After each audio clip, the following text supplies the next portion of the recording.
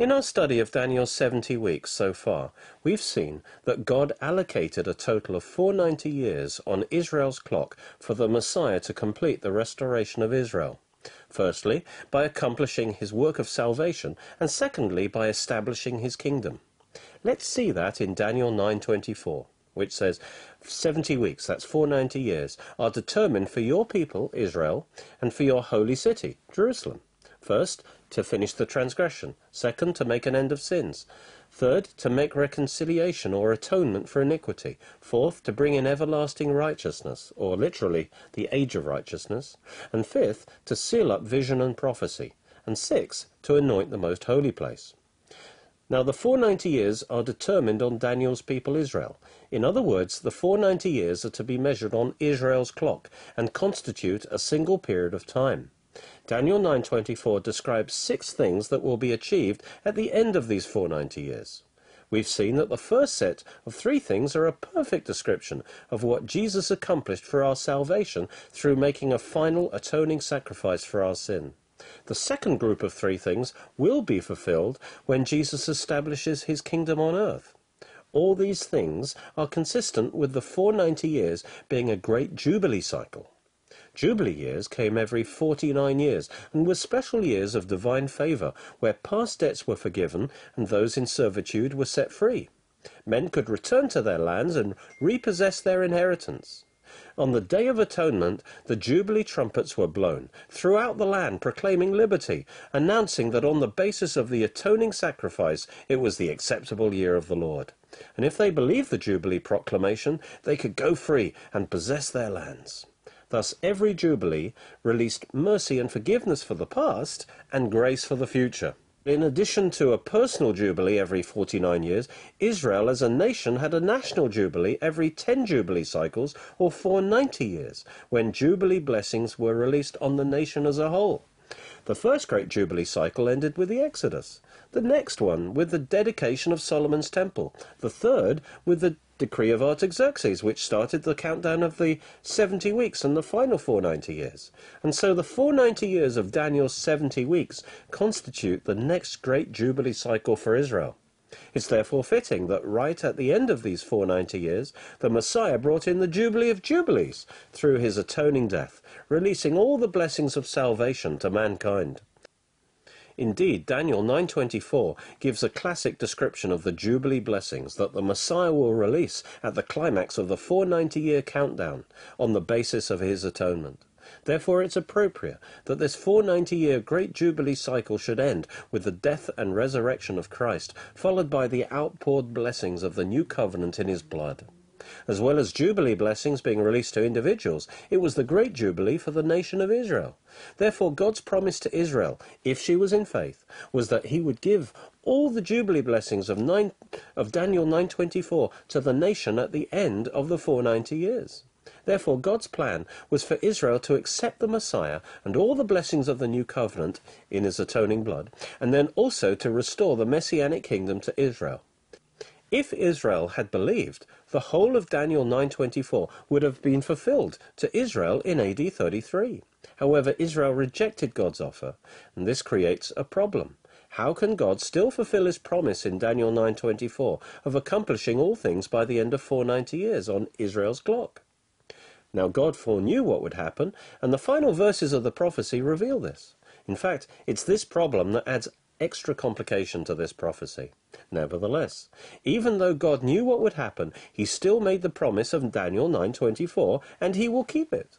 We will shortly see what God did in relation to the nation of Israel when she rejected Christ. But first, let's note what else he did as a result of this great Messianic Jubilee.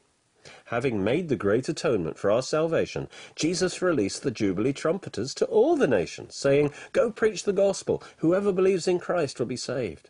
You see, the gospel is nothing more or less than the proclamation of Jubilee, where we declare the final atonement has been made and that God has accepted the sacrifice of Jesus. So now he offers you, as a free gift, his forgiveness from the past and grace for the future. It's the acceptable year of the Lord. You can go free right now and reclaim your lost inheritance.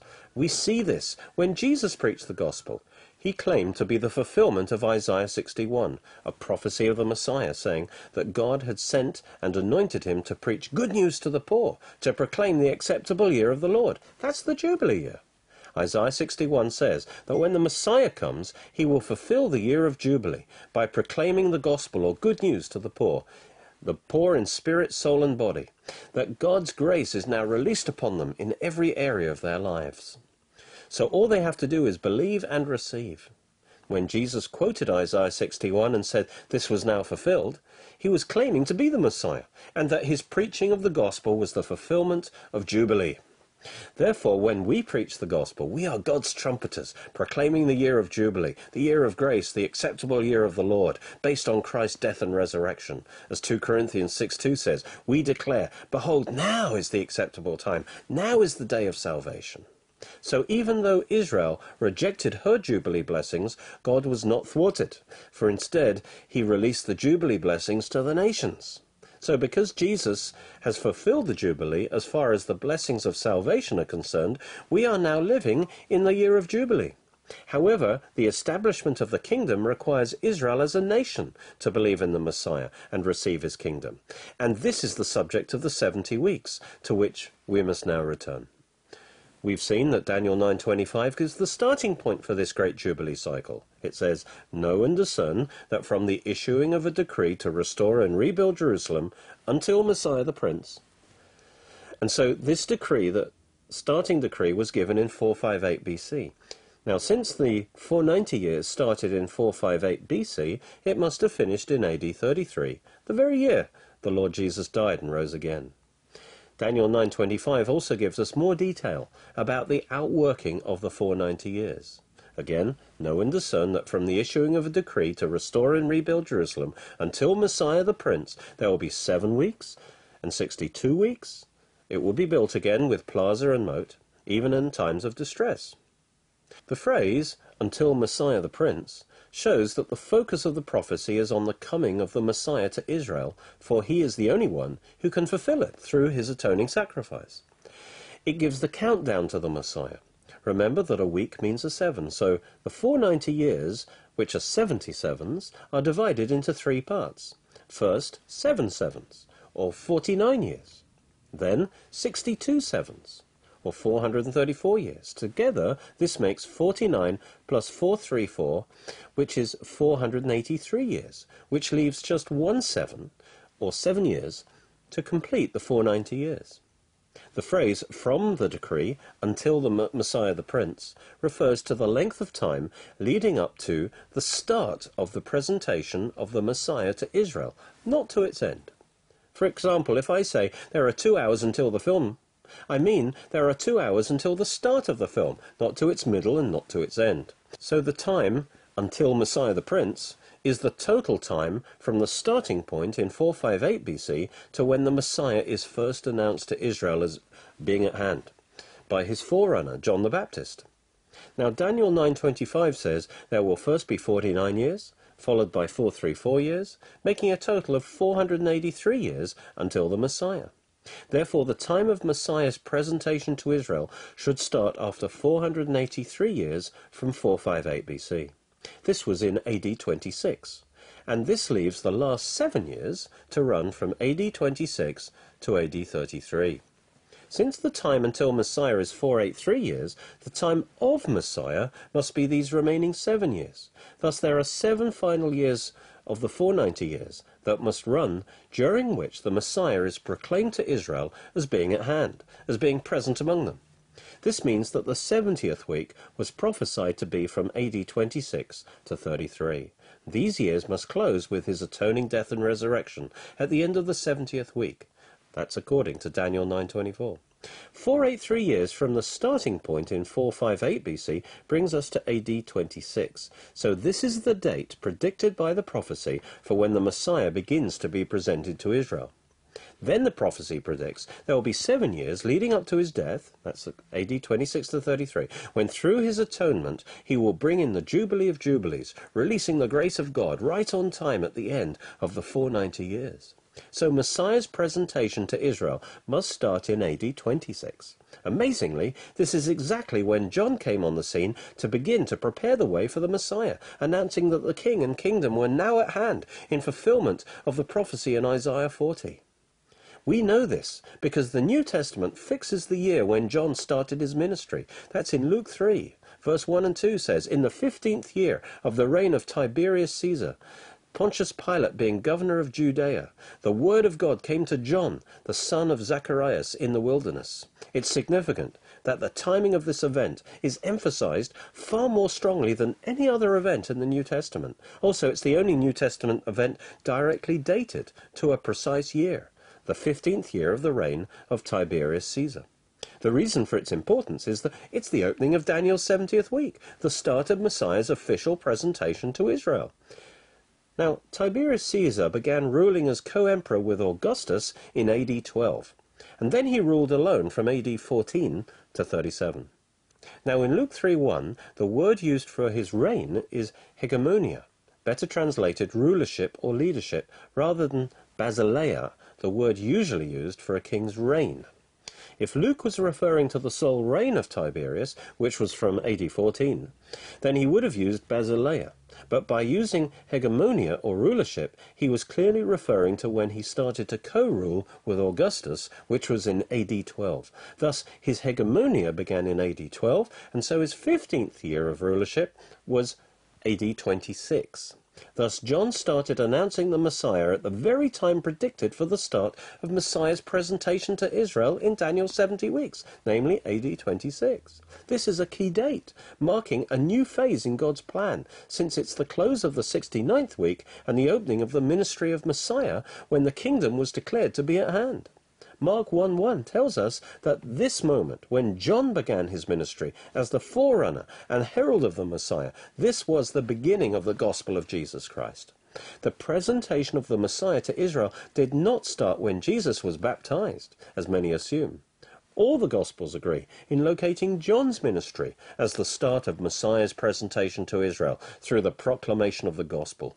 Mark 1 reads, "The beginning of the gospel of Jesus Christ, as it is written in the prophets, Behold, I send my messenger before your face, who will prepare your way before you, the voice of one crying in the wilderness, Prepare the way of the Lord, make his paths straight." John the Baptist appeared in the wilderness, preaching a baptism of repentance for the forgiveness of sins. When John began his ministry, history entered a new phase, for the time leading until Messiah the Prince was now over. It was now the time of Messiah the Prince. Jesus himself confirmed that John brought in the time of the Messiah in Matthew 11, verse 9 on. "What did you go out to see? A prophet? Yes, I say to you, and more than a prophet, for this is he of whom it's written, Behold, I send my messenger before your face, who will prepare your way before you. Truly I say to you, among those born of women," that's before the new birth in the new covenant, "there has not arisen anyone greater than John the Baptist. Yet the one who is least in the kingdom of heaven in the new covenant is greater than he." From the days of John the Baptist until now, the kingdom of heaven forces itself on men's attention, and forceful men lay hold of it. For all the prophets and the law prophesied until John. Jesus said that John had a different and greater role than all the prophets before him, because they all prophesied until John. But John's ministry was now the fulfillment of prophecy in bringing in the time of the Messiah. We know that all the prophets looked forward to the time of the Messiah. They prophesied until the Messiah. But Jesus said that they also prophesied unto John. Therefore, John's ministry marked the start of the time of the Messianic ministry. All the prophets prophesied unto John, but with John something new began. His ministry was greater than the prophets, for it did not look forward to the time of the Messiah as with all the previous prophets, but actually ushered in this time. It signaled the start of the fulfillment of prophecy concerning Messiah's ministry. John's role is not to be underestimated. He was the official herald of the Messiah. The New Testament consistently regards John's ministry as the start of the time of Messiah. Thus the Gospels all start the story of Christ's presentation to Israel with the ministry of John, and not with the ministry of Jesus. Now it's generally accepted from the feasts in John's Gospel and the parable of the fig tree in Luke 13 that Jesus' ministry lasted 3.5 years, and therefore occupied the last half of these 7 years. Therefore, John's ministry up to when he baptized Jesus must have also been 3.5 years, thus dividing the 70th week into 2 equal parts. Now this conclusion, that John's ministry was 3.5 years, might be a surprise to some. There's been a common and unsupported and unsupportable assumption that Luke 3 also gives the year of Jesus' baptism, as if John's ministry before Jesus' baptism was merely a matter of months. But this is unrealistic. By the time Jesus was baptized, John had become a nationally known prophet and center of controversy. Everyone throughout Israel was coming out to see and hear him, and he was under investigation by the leaders. Now this could not have happened in the space of a few months, especially in those days with no modern communications or transportation. This surely would have required a few years. Nowhere are we told John ministered for just a few months, so it's strange that this idea should have taken hold. This thinking reflects the general lack of attention given to John's ministry and the downgrading of its unique importance. We are so keen to study the ministry of Jesus that we give little thought to John's role, and so we tend to relegate it to just a few months, thus underestimating its importance. In fact, for John to fulfill his role of preparing Israel for the appearance of Messiah, he needed enough time to get the attention of the whole nation, and especially its leaders, and for them to assimilate and judge and respond to his message.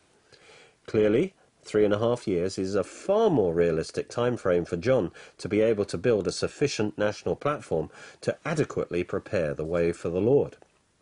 This is further confirmed by his connection to Elijah, as John is compared to Elijah.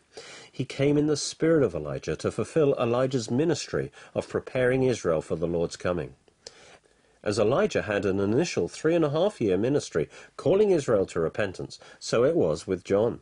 Later we'll see another confirmation of John's 3.5 years in the future parallel 3.5-year ministry of Elijah as one of the 2 witnesses in Revelation 11. Let's now continue to the next part of the prophecy in Daniel 9:26, which says, "Then after the 62 weeks the Messiah will be cut off, but not for himself." This says the Messiah will be killed by capital punishment, but not for his own sins, but for an atonement for our sins, just as we were told in verse 24. Here we are not told exactly when he will die, simply that it will be sometime after the 62 weeks, that is, sometime in the 70th week. We've already shown that, in fact, the Great Atonement, releasing God's forgiveness and favour, must have taken place 7 years after, that is, at the close of the 70th week, at the time of the Great Jubilee, at the end of the 490 years. Strangely, Daniel 9:26 passes over the 70th week to the cutting off of the Messiah at its close. The reason for this comes from the fact that the prophecy foresaw that Israel as a nation failed to enter into this Messianic Jubilee. This is hinted at by a double meaning in verse 26, for when it says, "but not for himself," an equally good translation would be, "he will have nothing," or "his kingdom will be unrealized." By rejecting the Messiah, Israel rejected his kingdom, and all the Jubilee blessings that went with it, so that once the acceptable year of the Lord had closed, she entered a day of vengeance, as Isaiah 61:2 warned. The Messianic kingdom could not be established because of Israel's rejection of her Messiah. And as a result, the prophecy then goes on, in the rest of verse 26, to predict that Israel would come under judgment, saying, "And the people of the prince who is to come will destroy the city, Jerusalem, and the sanctuary, the temple, and its end will come with a flood. Even to the end there will be a war. Desolations are determined." This was perfectly fulfilled in the Jewish war against Rome from AD 66 to 73, which was exactly 40 years after the 70th week, from 26 to 33. The Romans destroyed Jerusalem and the temple in AD 70, and the war ended with the fall of Masada at Passover, AD 73. The people of the prince to come were the Roman soldiers who destroyed the temple. The prince to come is revealed in the next verse as the Antichrist, so many deduce from this connection that the Antichrist must head up a revived Roman Empire. But an alternative theory says that most of these soldiers were conscripts from the nations surrounding Israel, and so the Antichrist will be the head of an Islamic empire. Therefore, there was an initial 7-year judgment on Israel for rejecting the 7 years of grace of Messiah's presentation to Israel. This gives another proof that Jesus is the Messiah, for it says Messiah must come and die before the destruction of the temple, so he had to come before AD 70. And of course there's only one candidate that fits, Jesus. Hypothetically, had Israel received Christ and his Jubilee grace through his atonement within the Jubilee year, which ended about 6 months after the cross, she would have received and entered into and possessed the promised Messianic kingdom. And the final 3 promises of Daniel 9:24 would also have been fulfilled completely. Therefore it might seem as if the prophecy has failed. The 490 years have passed, and although the first 3 salvation promises of verse 24 were fulfilled through Christ's atonement, the other 3 kingdom promises remained unfulfilled. But God foreknew all this would happen when he made the prophecy. So there is one more verse left that shows how he will yet fulfill it. Verse 27 says, "Then he," that's the prince to come, the Antichrist, "will confirm a covenant with many," with a majority in Israel, for 1/7. That's 7 years. In the middle of the 7, that's after 3.5 years, he'll put an end to sacrifice and offering. And at the temple he will set up an abomination that causes desolation until the end that is decreed is poured out on him. The prophecy, you see, now jumps to a future 7 years, which is clearly the 70th week, which starts with Israel submitting to the Antichrist through a covenant, allowing Israel to rebuild her temple. These 7 years are clearly the tribulation, which ends with the destruction of the Antichrist. It's interesting that verse 26 and 27 describe 2 7-year judgments on Israel, resulting from her rejection of Christ after his 7-year presentation to Israel. One after 40 years, the other after 2,000 years, connected by the reference to the prince to come. Halfway through the 7 years, the Antichrist will break the covenant and stop their temple worship. Instead, he will take over the temple and declare himself to be God, setting up an idol of himself in the temple called the image of the beast, and he commands the world to worship him. We'll see that Jesus talked about this abomination of desolation in his prophecy teaching in Matthew 24. It's also called the abomination of desolation because it calls forth from God desolating judgments on his kingdom. Verse 27 tells us that the Antichrist will be brought to an end and judged at the end of these 7 years. This will be at the hand of the Messiah at his second coming.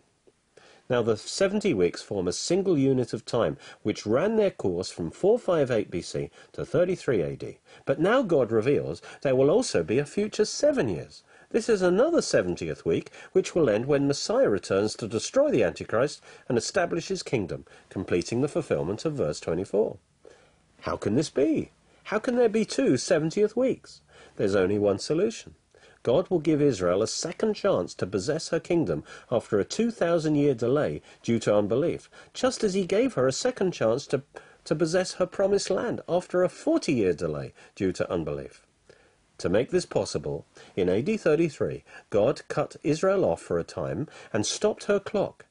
In the meantime, he brought in the church as his representative, so we are now on the church clock now. God also cancelled the 7 years of blessing to Israel in order to rerun it at the end of the age as 7 years of tribulation. This is why the original 70th week is blotted out of verse 26. In other words, God has not finished with Israel. He rewound Israel's clock by 7 years so that she still has 7 years left to receive Christ's atonement and kingdom.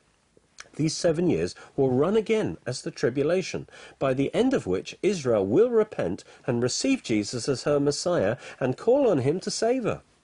This will be the signal for him to return at the end of this 70th week and save Israel from the Antichrist and establish his kingdom and thus complete the fulfillment of the 70 weeks. We're on the church clock now. But when the church age ends at the rapture, God will graft Israel back in again as his representative and restart her clock for her final 7 years to run. Thus God will give Israel these 7 years again, but this time they're 7 years of tribulation. In this way, he graciously gives Israel a second chance to receive him as her king. Therefore the 70th week will be rerun, and these 7 years are described in Daniel 9:27.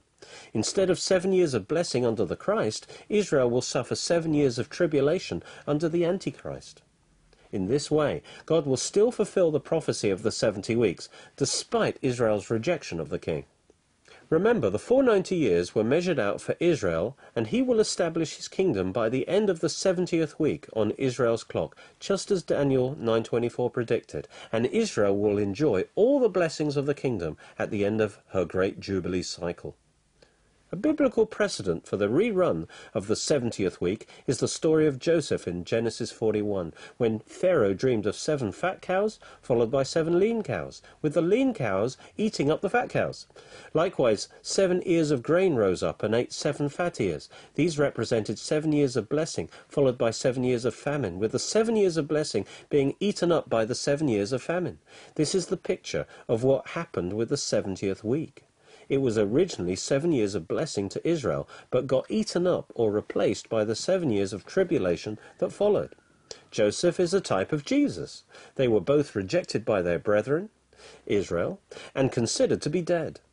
They didn't know that he had been exalted to the right hand of power. Although they didn't know Joseph in the 7 years of blessing, they did come to him in the 7 years of famine, and they were reconciled to him. Likewise, the greater than Joseph, Jesus, will reveal himself to his brethren in the tribulation. Another precedent is Jacob, twice working 7 years for Rachel.